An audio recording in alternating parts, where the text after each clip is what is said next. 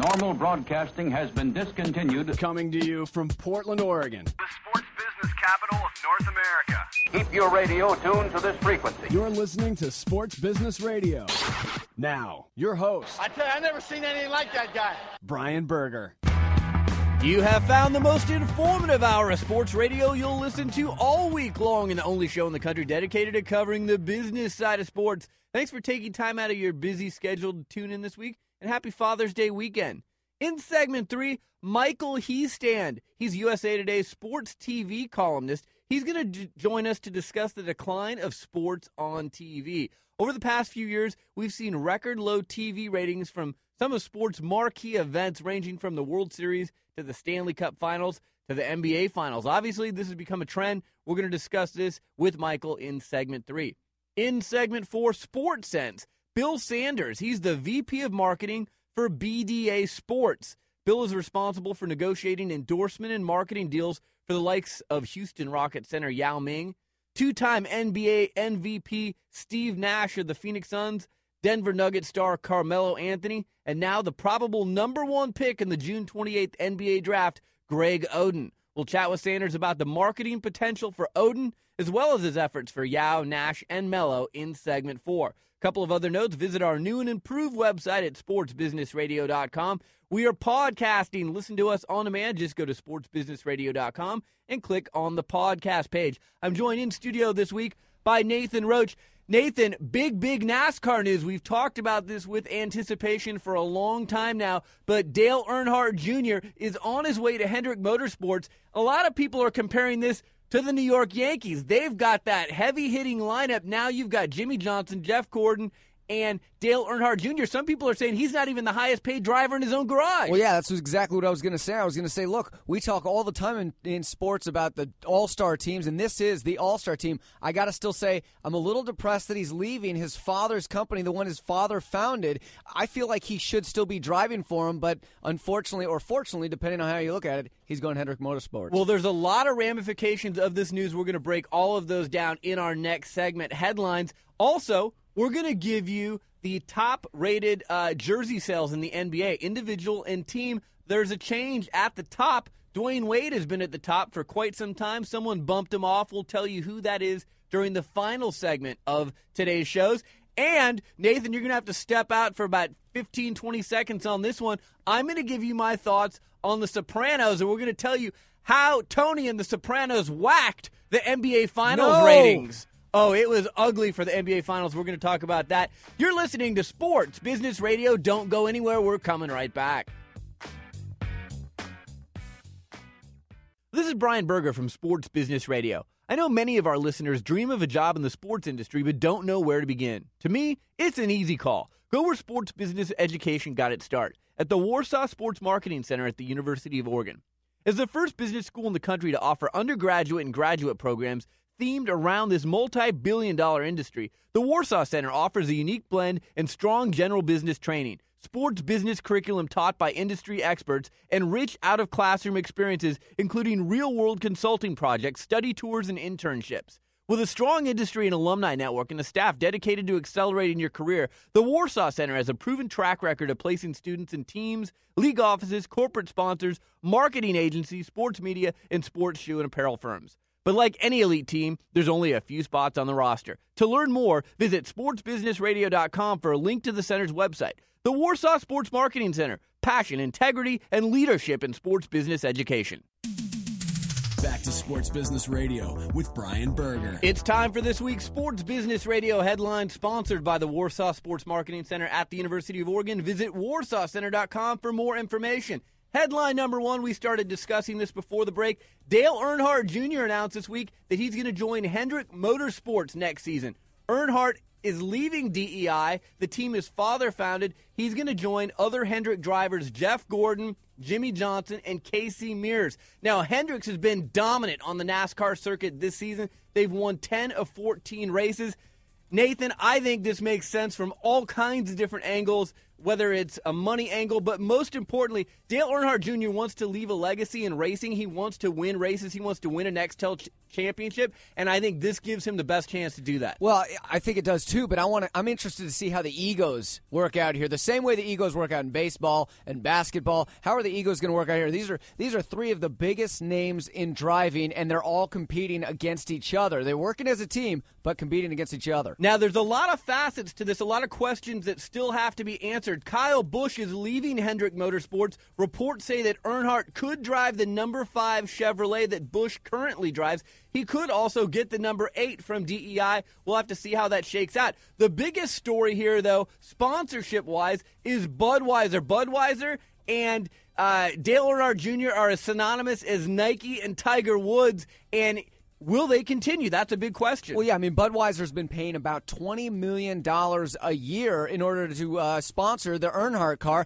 And if Earnhardt breaks away from Budweiser, I compare this to Andre Agassi leaving Nike. They are so synonymous, just like you said. And that red car, I mean, how's it going to look if Earnhardt's driving a white car? Now, let me throw some numbers here. Budweiser pays an estimated $307 million per year for advertising, so $20 million is a drop in the bucket for them. You would think they'd want to continue as the primary sponsor on the hood of Junior's car. And Hendricks does have a relationship from the 1990s with Budweiser. Some of these companies and race teams are opposed to doing deals with alcohol companies. Hendrick is not one of them. Now, the other thing is don't be surprised if someone like Visa comes along and says, hey, we want to outbid Budweiser. We'll pay $25 million for that sponsorship. So the sponsorship, the primary hood sponsorship, is going to be important. One last thing on this is that there are already 4 hood sponsors for the 4 cars in the Hendrick Motorsports Group. Lowe's, DuPont, Kellogg's, and National Guard. They pay $15 to $20 million annually. Each of them has a hood in the car. So one of those companies would have to be bumped for Budweiser, Visa, or a new sponsor to come into the mix. Well, yeah, and if you're Budweiser, you better hope that you can keep your foot in that door because, you know, Budweiser beer companies can't sponsor the NBA. They can't sponsor NFL or tennis players or such like that. So there's really only a small window of sports that they can sponsor, NASCAR being one of them. Last thing here, Earnhardt's likely switch from the number 8 car. Estimates have it that products are going to go for about $100 million this year. People are going to try and grab on to the old number 8 stuff. They're going to buy the new stuff if he switches to number 5. We'll watch that carefully. eBay. Our next headline, ABC broadcast to 125 million homes in the United States. Well, for Game 2 of the NBA Finals, only 8 million people tuned in to watch Game 2.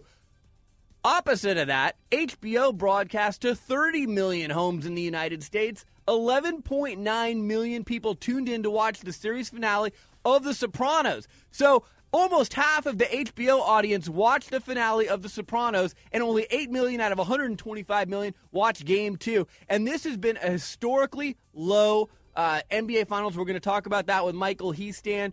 But, you know, Bobby, let me bring you in here to talk about the series finale of The Sopranos. Nathan's plugging his ears here. Give me quickly your thoughts.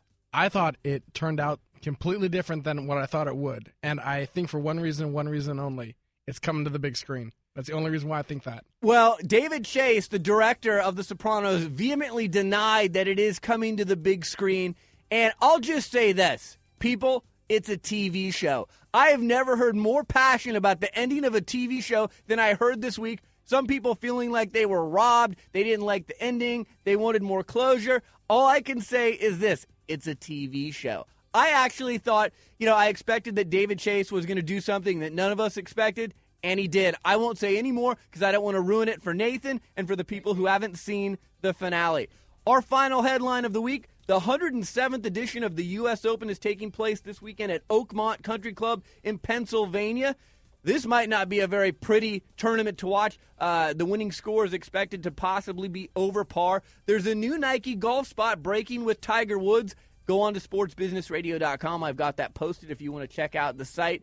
And then, boy, as is always the case, Nathan, the U.S. Open is big economically for the city that hosts the event. Oh, yeah. I mean, it's back in Pittsburgh. My brother's actually back there working the event, and he has said the exact same thing. It's just huge. You just don't realize how big these events are and how big they are throughout the city, even golf, which we don't normally think of it that way, and how much money and people come to watch the sport. $60 million is how much the U.S. Open is supposed to impact Pittsburgh and the businesses there this weekend. By comparison, Oakmont also hosted the Open back in 1994. It was only a $23 million economic impact. Nathan, if you want to buy a tent out at the U.S. Open, how much is that going to cost That's you? $195,000 per week for a 40-by-40 tent along the 18th fairway. I mean, where do you get that kind of money? That's bigger than a box seat for the season at the Blazers. Well, I think that's a better deal than this. If you just want a table in the tent for the week, that costs you $35,000. I'd rather have the whole tent for $195,000 than just a table for $10,000 for $35,000. I'd rather be playing in it. Well, yeah, you and me both, buddy. So anyways, Michael Heastand from USA Today, he's the sports TV columnist. As I said in our opening segment, we are not watching sports on TV anymore, whether it's the World Series, the Stanley Cup Finals, the NBA Finals. Every year, the ratings are getting worse and worse. We're going to discuss that next with Michael Heastand. You're listening to Sports Business Radio. We'll be right back.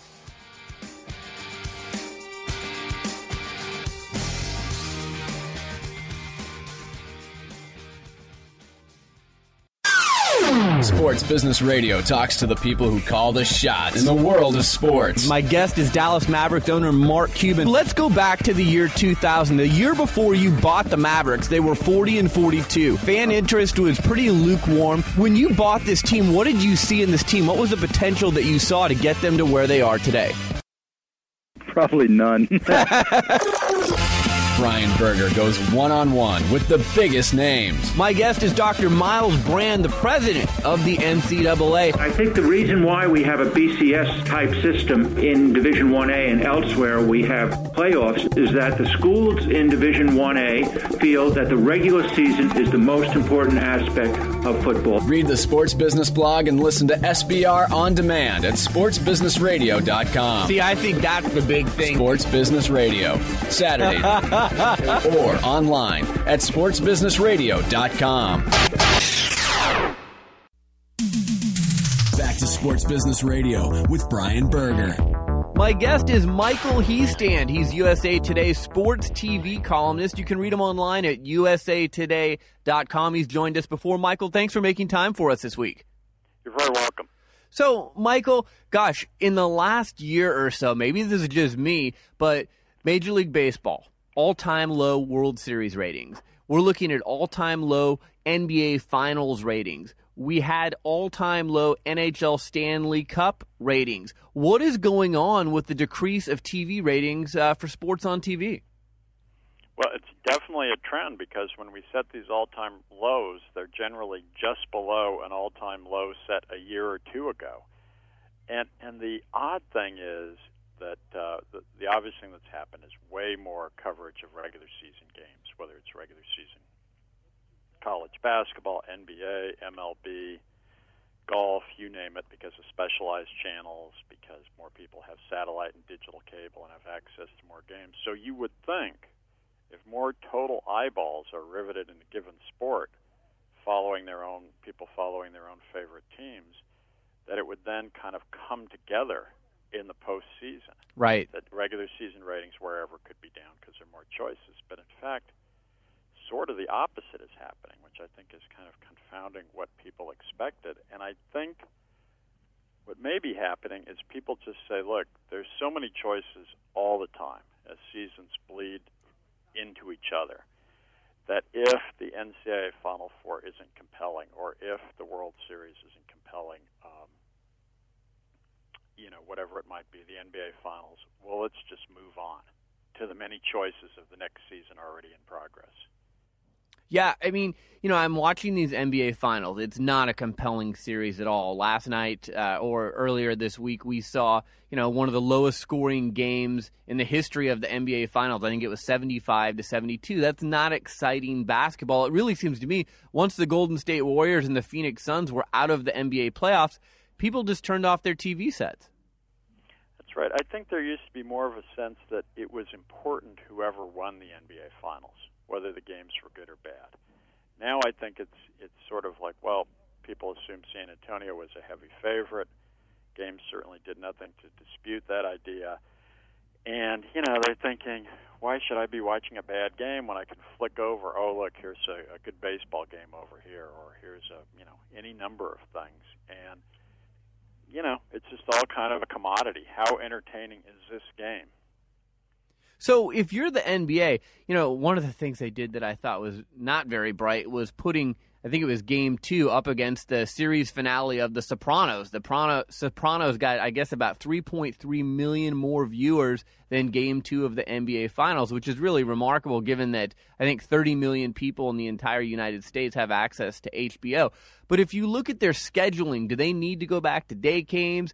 They're all in prime time right now. What can the NBA do to attract interest in their marquee event again? Well, it's funny about The Sopranos because that was a bit of an anomaly because you're absolutely right. At the time that they were going head-to-head on Sunday night, 83 million households got ABC that didn't get The Sopranos, and yet The Sopranos ended up with 3 million more viewers. The theory is Sunday night is the most-watched night in TV, and the other theory is by the time you get past Memorial Day, first few days in June, all the finales of Desperate Housewives and stuff are over. So the thing that the NBA used to be seen as having going for it was that its big games were in June, where the finales of American Idol and all the rest are over. Right. So they're in a good position in June because people haven't turned totally yet into the summer mode of less TV watching, but they're not facing anything like they would if they were, the finals were in late May. Right. What the NBA can do, it's funny because on the East Coast there's endless kvetching, whatever it is, World Series running in prime time, that it runs too late, and of course kids are missing it, etc. Although you could argue it might be good for the NBA that kids miss finals games. But the fact of the matter is, whatever the sport, NBA Finals, World Series, whatever BCS games, the ratings improve as the night goes along for various reasons. If you're in the East Coast, maybe you're out doing something, working late, whatever, get home, see the games on. If you're on the West Coast, you're home, get home from your office, or you've got the kids squared away. And so, it would get a worse rating during the day. There's just more people watching in prime time. My guest is Michael Hiestand. He's USA Today's sports TV columnist. You can read him online at usatoday.com. Michael, let's talk about the NHL. It seems like every time I have you on this show, we talk about the poor TV ratings for the NHL. But this year, man, I mean, when you're talking about 400,000 or 500,000 people in the entire United States watching your games during your marquee series, which is the Stanley Cup, I think that league is in a lot of trouble on TV. What do you think? Oh, absolutely. I mean, usually niche sports, obviously run by devotees to that sport, will say, if only the world could sample the thing I love, they would come to love it too. Right. This has been the soccer diehards since I was a kid playing soccer. I've said, if only. Well, in the case of the NHL, and people said that about arena football and LPGA and you name it, in the case of the NHL, they've had that test. Fox picked it up in the early 90s, did all kinds of promotion gimmicks like the glowing puck, played with different time slots, on and on and on. Ratings actually went down. They gave up. ABC or Disney picked it up, said this is great tonnage for ESPN2. ESPN, they gave it all kinds of promotion. In theory, you could argue they gave it more attention on SportsCenter, etc. Ratings went down. They gave up on it. And keep in mind, they're playing, not the playoffs, but the regular season in times like February or March where there's heavy TV viewing and we're still getting no viewers. And then then they had a season wiped out. ESPN wasn't going to pay anything. NBC wasn't going to pay anything. But they chose to put it on Versus, which, a lot of people don't get, significantly, about 30 million fewer people than ESPN. And predictably, the ratings have been really horrible. And the fact of the matter is, in the last decade, they've gone through their game plan, which was get NHL players in the Olympics and that sort of platform, get NHL teams in new markets like North Carolina, little outposts here and there to build interest. And this is one sport where you can say it's had its shot, it's been sampled, and it's like the old sort of marketing thing about the guy who's the head of a dog food company saying we have the best advertising, the best packaging, the best distribution, and our sales are going down. And the guy says dogs won't eat it. Yeah. I mean, if you... People just don't want it. I'm not knocking the sport. Sure. I'm not saying it's good or bad. The American public just doesn't want to watch it. So if you're Gary Bettman, and obviously you're trying to grow your sport in North America where most of your teams are based, what do you do now? You say international growth is important. It's sort of a variation of the NBA. And there is a bit of truth to it. For instance, the NBA's ratings have been either bad or very bad for a few years. I actually think my own little theory is it's a bit like there's an analogy to tennis. In the early 80s, it just happens there's a kind of a confluence of big stars, McEnroe, Connors, Borg, Gerulaitis, Chris Evert, Navratilova. And so Wimbledon, the U.S. Open, et cetera, got terrific ratings. But that was just an anomaly. And for years, people said, what's wrong with tennis? And this and that, and for 20 years, it's just sort of settled back into a steady, much lower rating. In the 90s, you had first the push from Larry Bird and obviously Magic Johnson, then you got Jordan, and then Charles Barkley, and even people like Isaiah Thomas and Dennis Rodman and the rest created these huge ratings, and now they've fallen back for, 7 or 8 years now, whatever it's been, to sort of consistently low, and that's just how it'll be. It's like when Tiger Woods some days retires, the golf ratings aren't going to be as good, just like when he skips a tournament, or boxing isn't what it was when it had Muhammad Ali and Joe Frazier. So they're just at that level, and what they say is they're selling TV packages or TV rights of some kind to countries all over the world who are now getting players in the NBA, so there's a bit more interest. It doesn't add up to a lot of money, but there's a lot of countries. Also, the Internet allows them to sell merchandise in countries where it would be hard to really set up a big retail operation. And they say we're positioning ourselves for what's arguably the world's second most popular sport as the place for the world.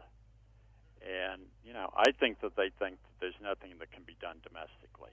But growth, and Stern has said, you pick a date, 10 years from now, whatever, half the revenues from the NBA could come from overseas. So let me ask you this, Michael. I've got a theory on this, and I know several other people have the same theory. We are becoming more and more a society as consumers that want snacks instead of meals. In other words, we've become accustomed to on-demand. We want podcasts. We want TiVo. We want to watch things when we can watch them, and we may not want to watch 3 or 4 hours of something. We may only want 10 minutes of something. Do you think that we as consumers are drastically changing our habits to the point where the way that media has been offered to us in the past may not work anymore? Yeah, I agree. And it's funny because I used to be a business reporter, and the analogy to that was in the 80s when the microwave came in. Okay. And all of a sudden it became grazing. I'm going to heat up a cup of coffee instead of making a pot of coffee. The kids want a snack now, let them heat up a burrito, on and on and on. And it became a matter of, a minute of heating up time for people to snack at different times rather than when's dinner done and everyone's sitting down together. And, of course, when you have, with digital cable coming in and satellite, it gives you a lot more choices.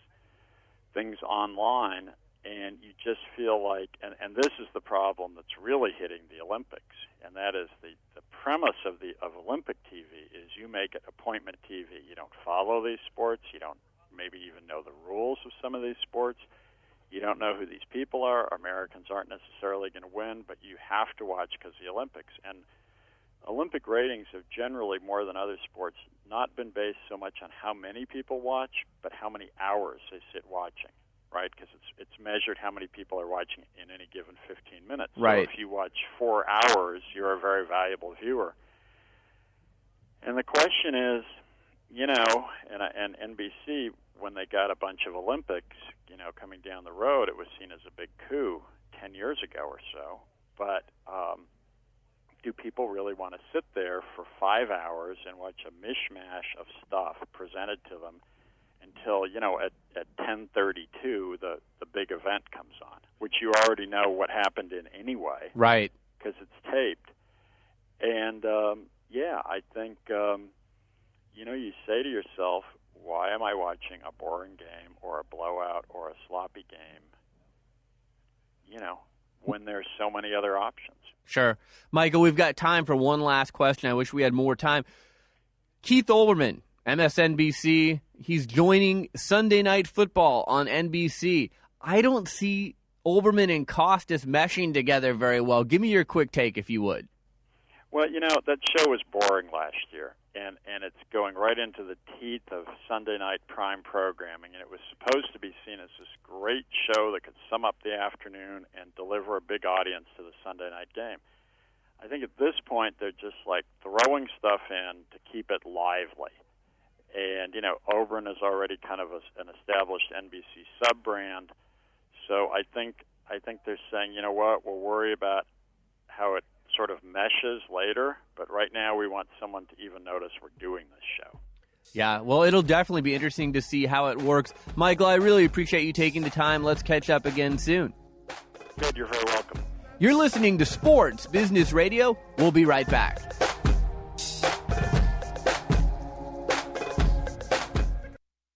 Hi, this is Brian Berger, host of Sports Business Radio.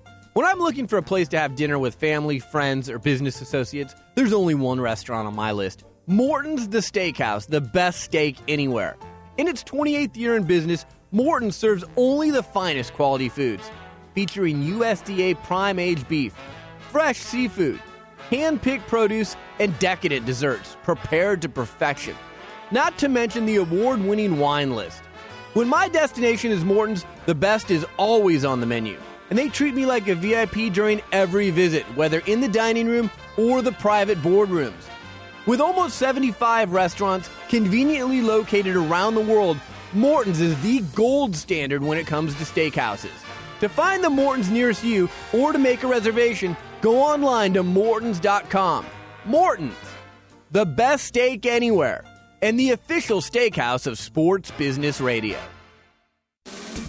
One-on-one with those making the big-time decisions that impact your sport. This is Sports Sense on Sports Business Radio. Sports Business Radio.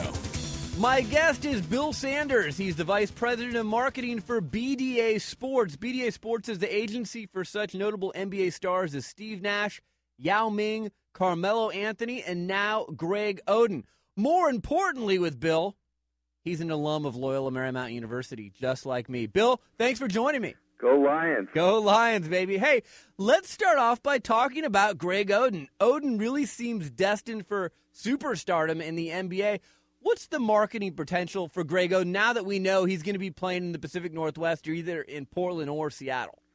Well, I really think that for him, he's one of those really rare, unusual guys that comes along that has almost unlimited potential. We heard that big men are difficult to market before Yao came over to the States, and that did not turn out to be true. And I think the same is going to be true for Greg, that people, are going to not think about him because of his size. They're going to think about him because of his talent, his dedication to the sport, and his character. The guy is really, really an exceptional young man that, you meet him, and within 5 minutes, you just fall in love with the guy. Yeah, I've got to tell you, one of the things that I really like about him is this blog that he's doing. And a lot of people didn't think it was really him. And then I guess the guy who works for you, his name's escaping me, your PR person, said, yes, it's really him. The thing that amazes me is he's really kind of letting people see his soul. One of the criticisms I have of athletes is they put a big wall up. They don't let people in. Right off the bat, he's talking about the tough times of leaving Ohio State and the college life or the pro life. But I think it's great. Well, first of all, thanks for plugging our blog on yardbarker.com because we're fired up about it. And yes, you're right.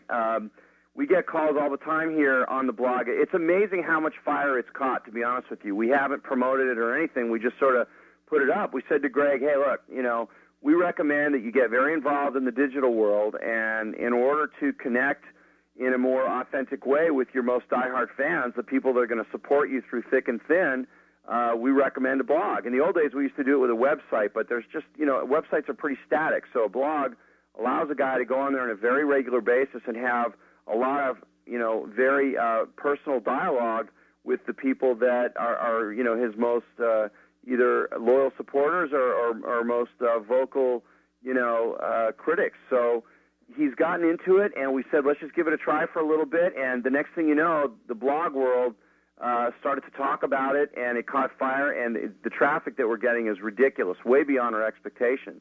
And Greg just goes on there.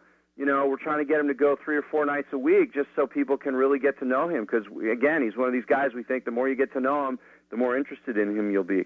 Yeah, if you want to go to his blog, like you said, yardbarker.com, or you can go to sportsbusinessradio.com. We've linked to it there. He was up at 2:30 in the morning and responding to people. That's the thing that really amazed me. It's one thing for him to write his thoughts, but for him to respond to people and their comments, that blew me away. Well, one of the first comments that he responded to, I guess someone had read somewhere that he, what kind of entertainment he likes. And I think he said one of his favorite shows was 2.5 Men. And some blogger read that, and I don't even think he posted it on his blog. He posted it somewhere else.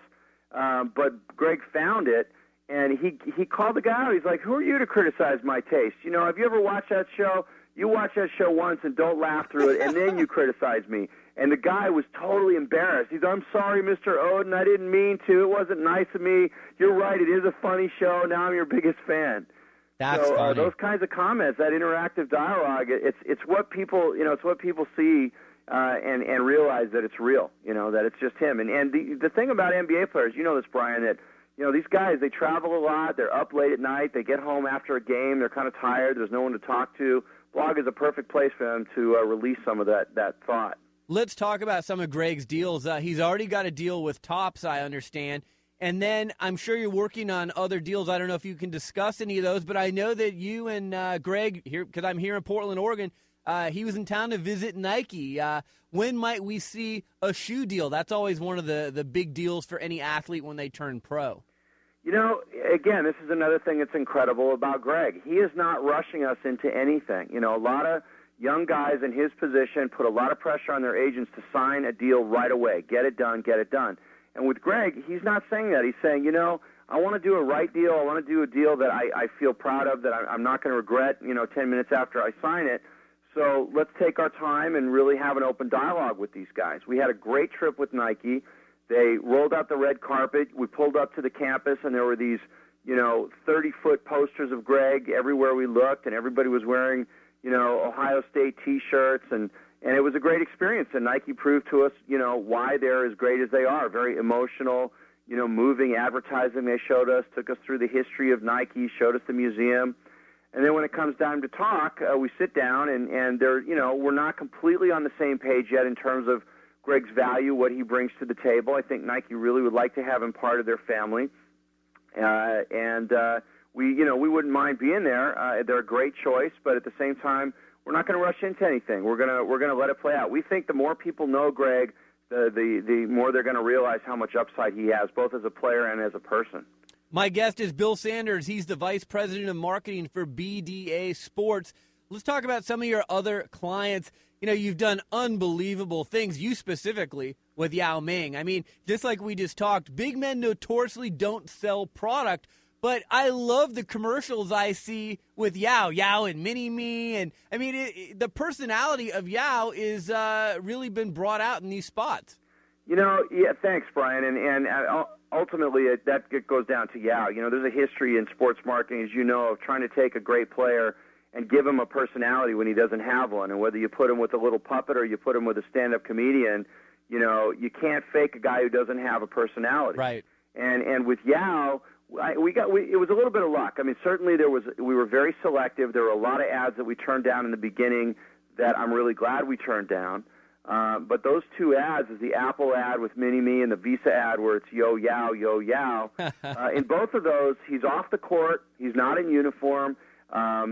A lot of close-ups, a lot of Yao smiling, a lot of Yao's sense of humor. And people almost instantly, within a month of his arrival in the U.S., a few months, people got to know him as a person. They stopped saying he's the tall Chinese guy. Right. They started to refer to him as funny guy, charming guy, the guy with mini-me, lots of different things. And Yo Yao became like, where's the beef? It's still to this day, it hasn't run for years, and still to this day people shouted at him. So, I've got a take on this, Brian, if you're interested, is that, I think what makes players marketable is not how big they are or where they come from or what language they speak.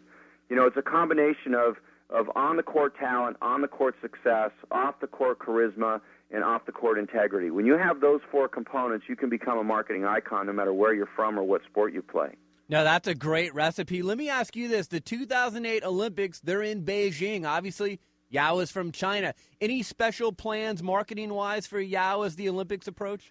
Well, we've got a few tricks up our sleeve. As with all of our players, our marketing strategy always starts off the court. It doesn't start with trying to pitch sponsors. It starts with working in the community and working with PR to make sure people know the kind of person we're dealing with. And in Yao's case, he does a lot of charity work. The Special Olympics, which he's a world ambassador for, Special Olympics is holding their World Games in 2007 this summer in Shanghai, and Yao will be a face of that.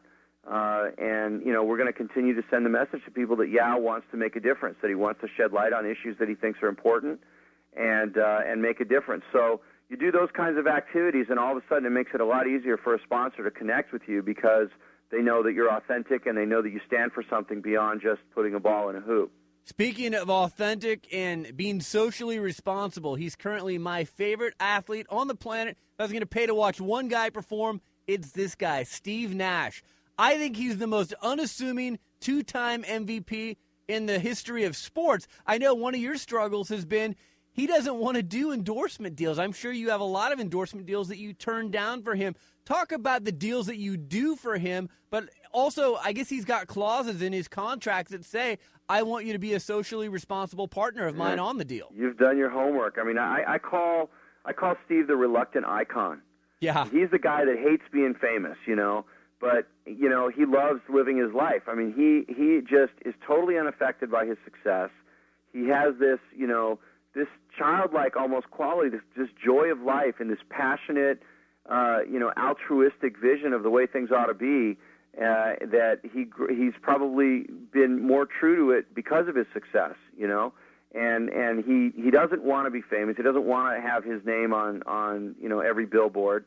But we've been able to, define partnerships that he feels comfortable about. So whether they're environmentally friendly companies that are giving back to the system, companies that are making donations, significant contributions to his foundation, companies that are Canadian. Clearly Canadian? What's that? Clearly Canadian? Clearly Canadian, a perfect fit, right? Yep. And it really has been great. And Clearly Canadian is a company that is sort of trying to revive the brand. It's a time when that category is getting hot. Vitamin water sold for tons of money. Sure. And people are moving away from sodas and into, alternate beverages. So he likes that. It makes much more sense for Steve to be selling Clearly Canadian flavored waters than it does for him to be selling Coca-Cola. That's just not his thing. He wouldn't do it.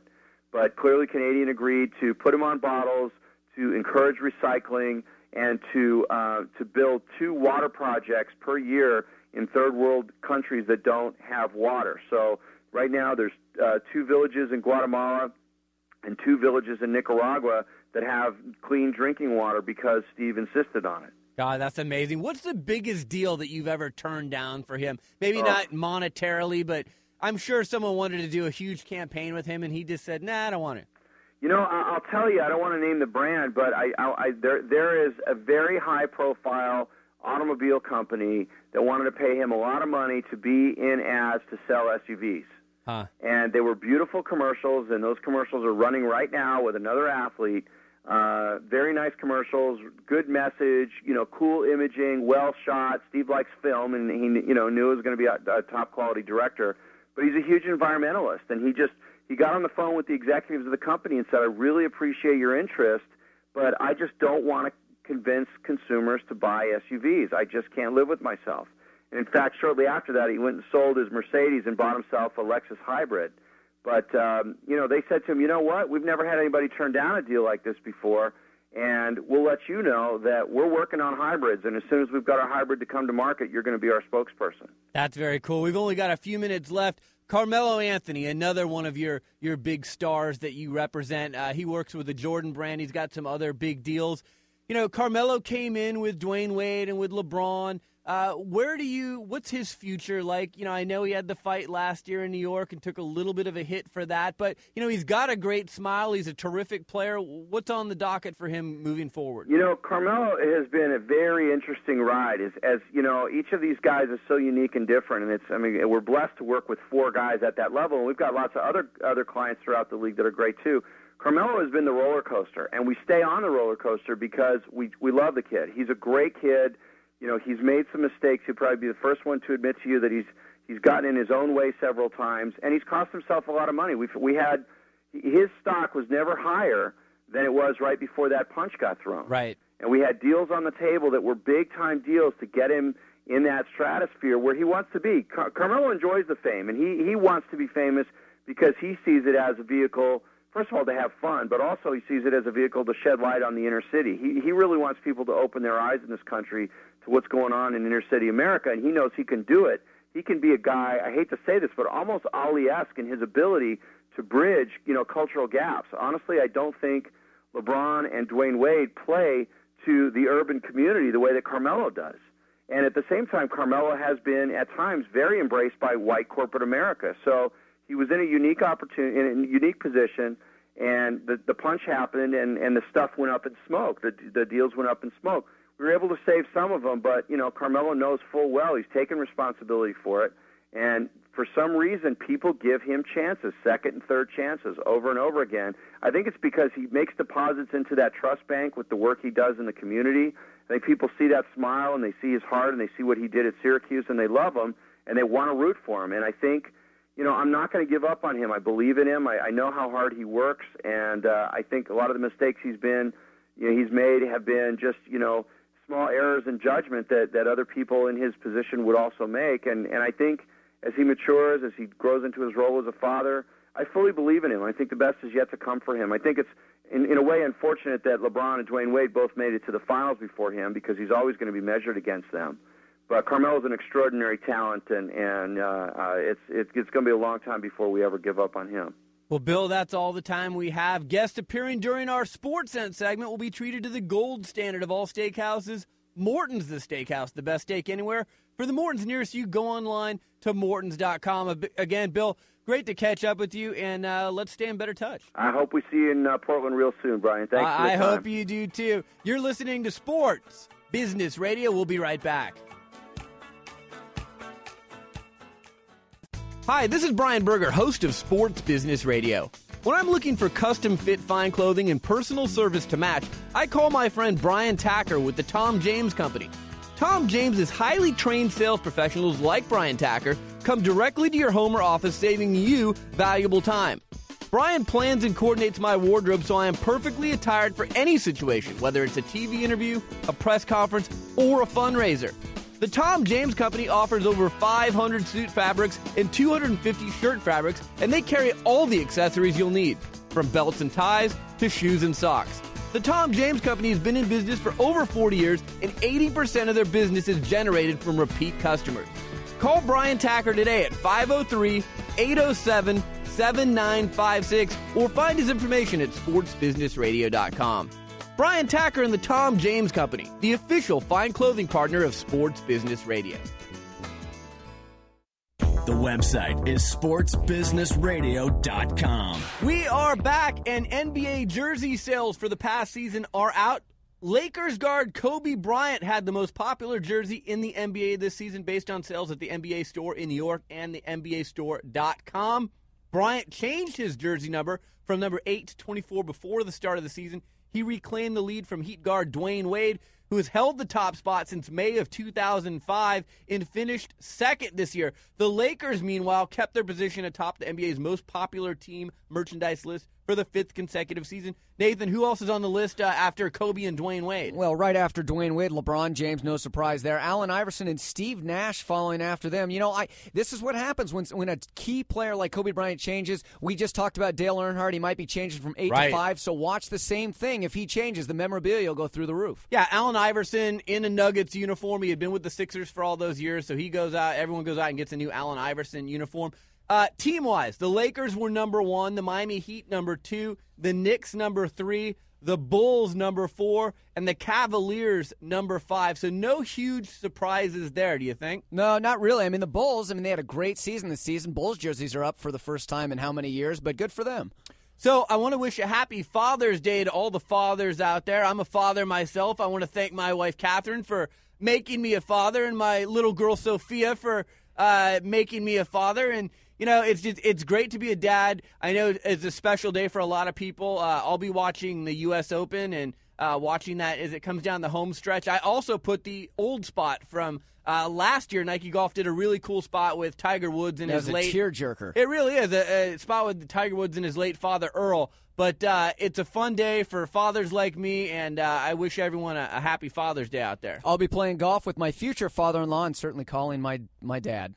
So lots of thank yous on this week's show. Michael Heastan and Bill Sanders, our show staff, Nathan Roach, Bobby Corser, Josh Blank, Darren Peck, Ron Barr, James Harris, and Doug Zanger, our sponsors, Morton's The Steakhouse, the Warsaw Sports Marketing Center at the University of Oregon, and Brian Tacker with the Tom James Company. Check out our new site, sportsbusinessradio.com. I'm Brian Berger. Have a fantastic week, and again, happy Father's Day.